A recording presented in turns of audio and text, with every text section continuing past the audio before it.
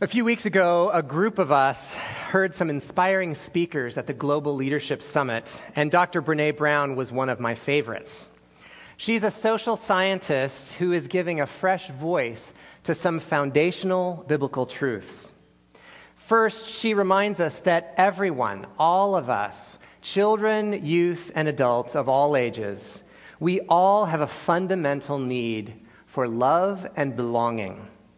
We all need intimacy, to deeply connect with others, and we all need to feel a part of something greater than ourselves.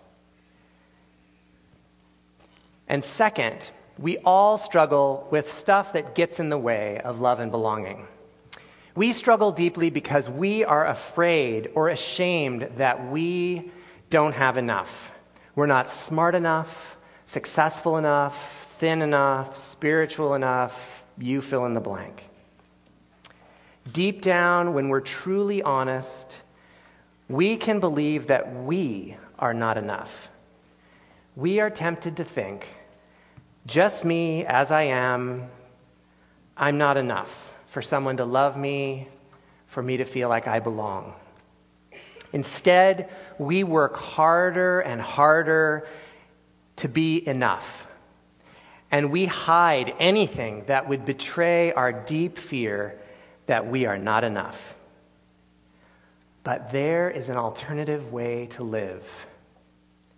And some people embrace it.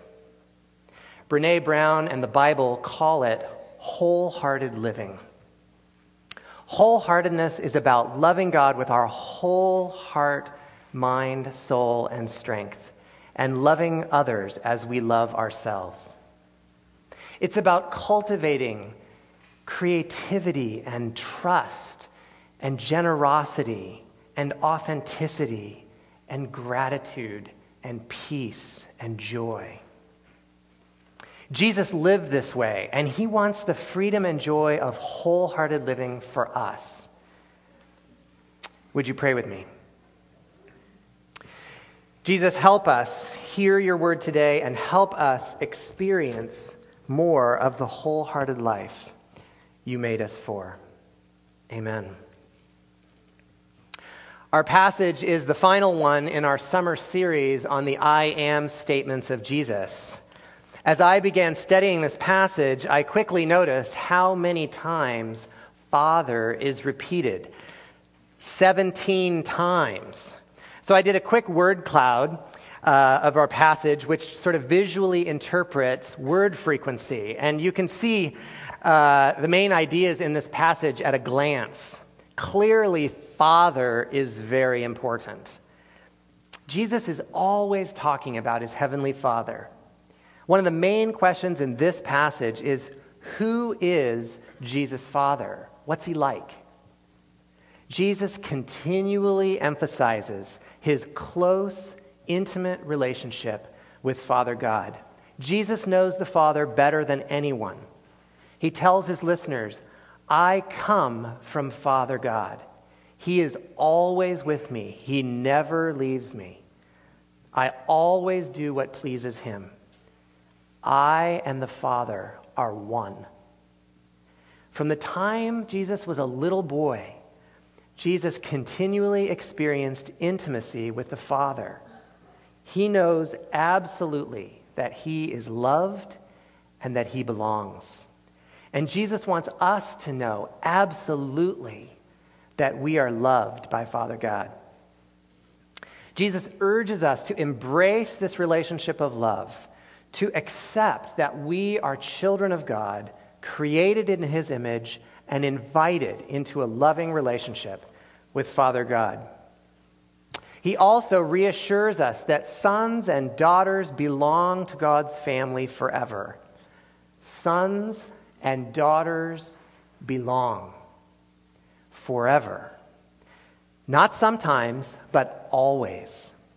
Not just when we're working our hardest. We belong to God always, even when we make bad choices, especially when we make bad choices. Jesus gave his life for our bad choices. Father God says we belong because he loves us. He made us. He chose us. So how do we get to know Father God better? To get to know the Father, you have to get to know the Son. Throughout our passage, Jesus makes this shocking parallel. He equates being a child of God with being a disciple of himself. An outrageous claim that's really hard for some to hear. He says, if you knew me, you would know the Father. And if God were your Father, you would love me. Anyone who has seen me has seen the Father. Now, if I said being a child of God means being a disciple of Scott Mann, you'd all think I was a lunatic. And also I'd get fired. But Jesus can say this because he really is God, and he knows it. And he says so in this passage, the clearest in the whole Bible where Jesus claims to be God. And that's exactly the second big question in this passage. Who is the Father? Who is Jesus? The group listening to Jesus asks him first, who are you? And then after Jesus makes some more outrageous claims, they scoff, just who do you think you are? When has someone said that to you? Maybe in their tone. Just who do you think you are? That accusing question can strike terror into our hearts.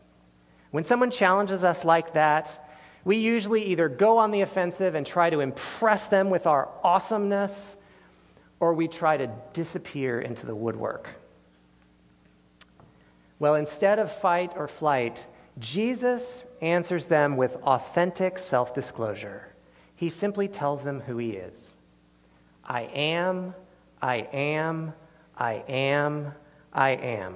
An unprecedented 4 I am statements in chapter 8. First, I am the light of the world.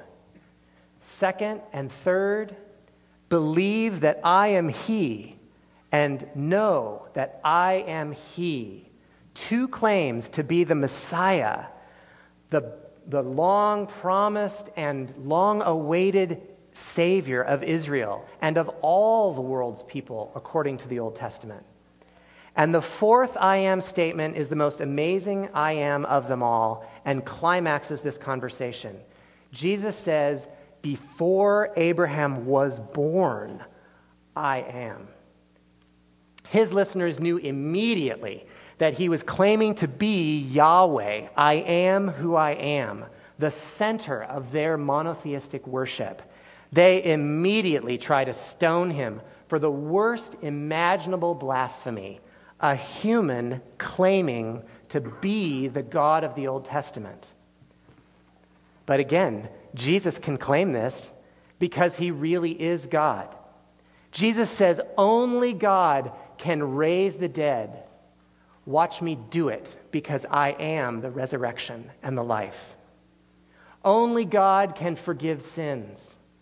Watch me do it because I am the good shepherd who gives his life for his sheep. Only God can bring manna from heaven. Watch me feed 5,000 because I am the bread of life. Jesus knows exactly who he is and what's most important. So clearly it's important to Jesus that we know the Father and him, and that we believe and follow what Jesus says. Which brings us to the third big question in our passage, and the one that was most surprising to me as I studied. Who are the people Jesus is talking to? Why is Jesus so snarky here? There are few places in all of Scripture where Jesus is this confrontational, this challenging.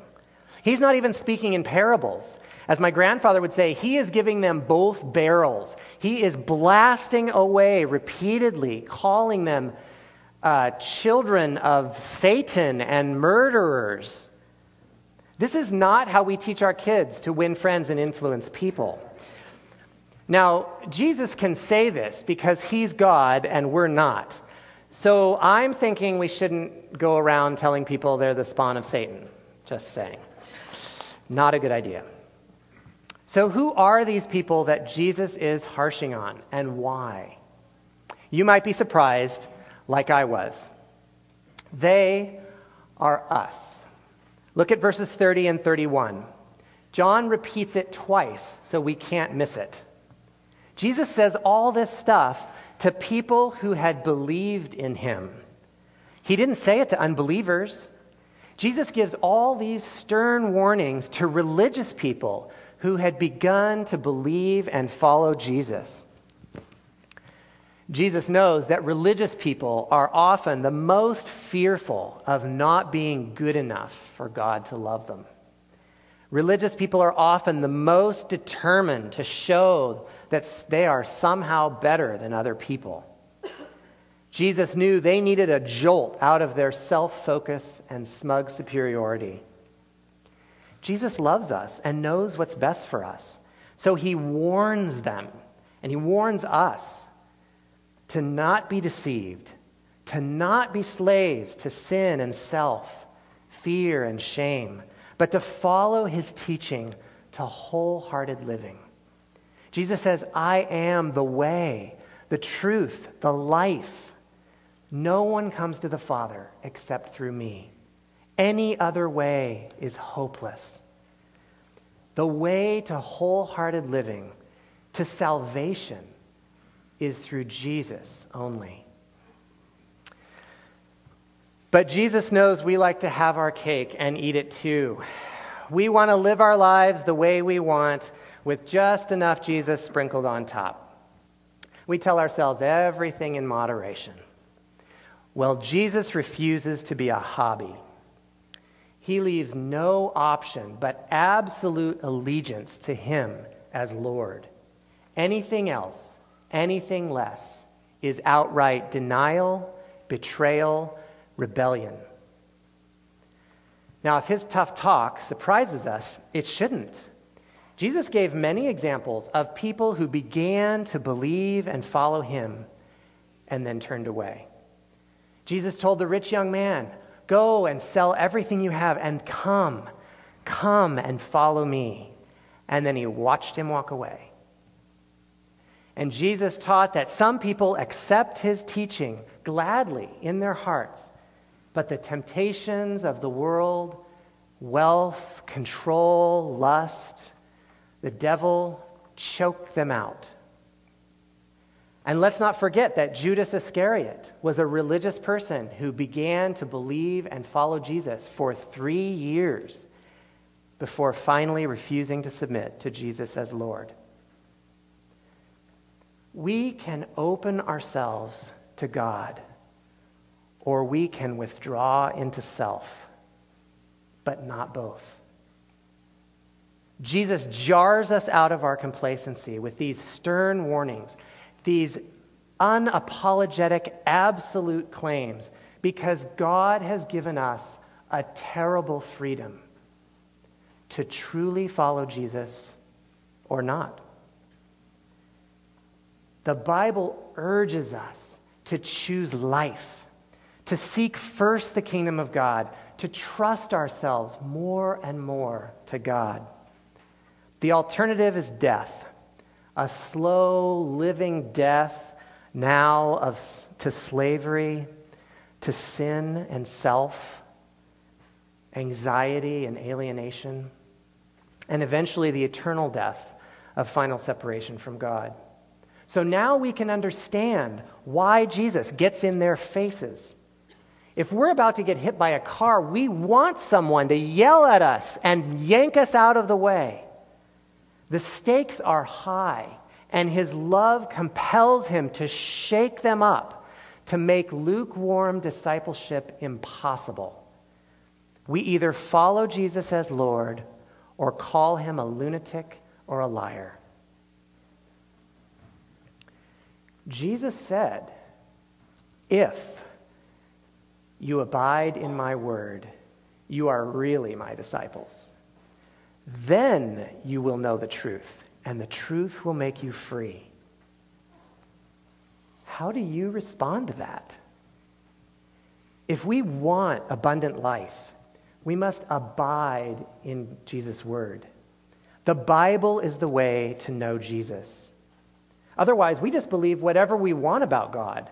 But the Bible grounds us in the actual words and actions of Jesus. There is no substitute for studying the Bible.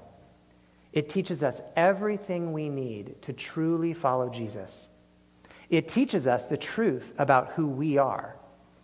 That I am simply me, loved by God and invited to do my best to follow Jesus, to love wholeheartedly. It's not even about how well I do it. Father Abraham and King David were men after God's own heart, not because they were particularly obedient or faithful, but because they wanted to love God and follow God. They courageously trusted God's love for them, regardless of their own impressive achievements or epic failures. Do you believe the Bible when it says you are a sinner in need of a Savior, that you don't have it all together? Do you believe the Bible when it says you are a beloved son, a beloved daughter who belongs forever in Father God's family? I challenge all of us today to choose today to believe the Bible, to resolve to live and love as courageously and as wholeheartedly as we can, trusting Jesus to lead us. Amen? Amen. Loving God, that is our prayer. Help us as we believe your word, that you are enough, that we are enough in you. Help us to live and love wholeheartedly. Amen.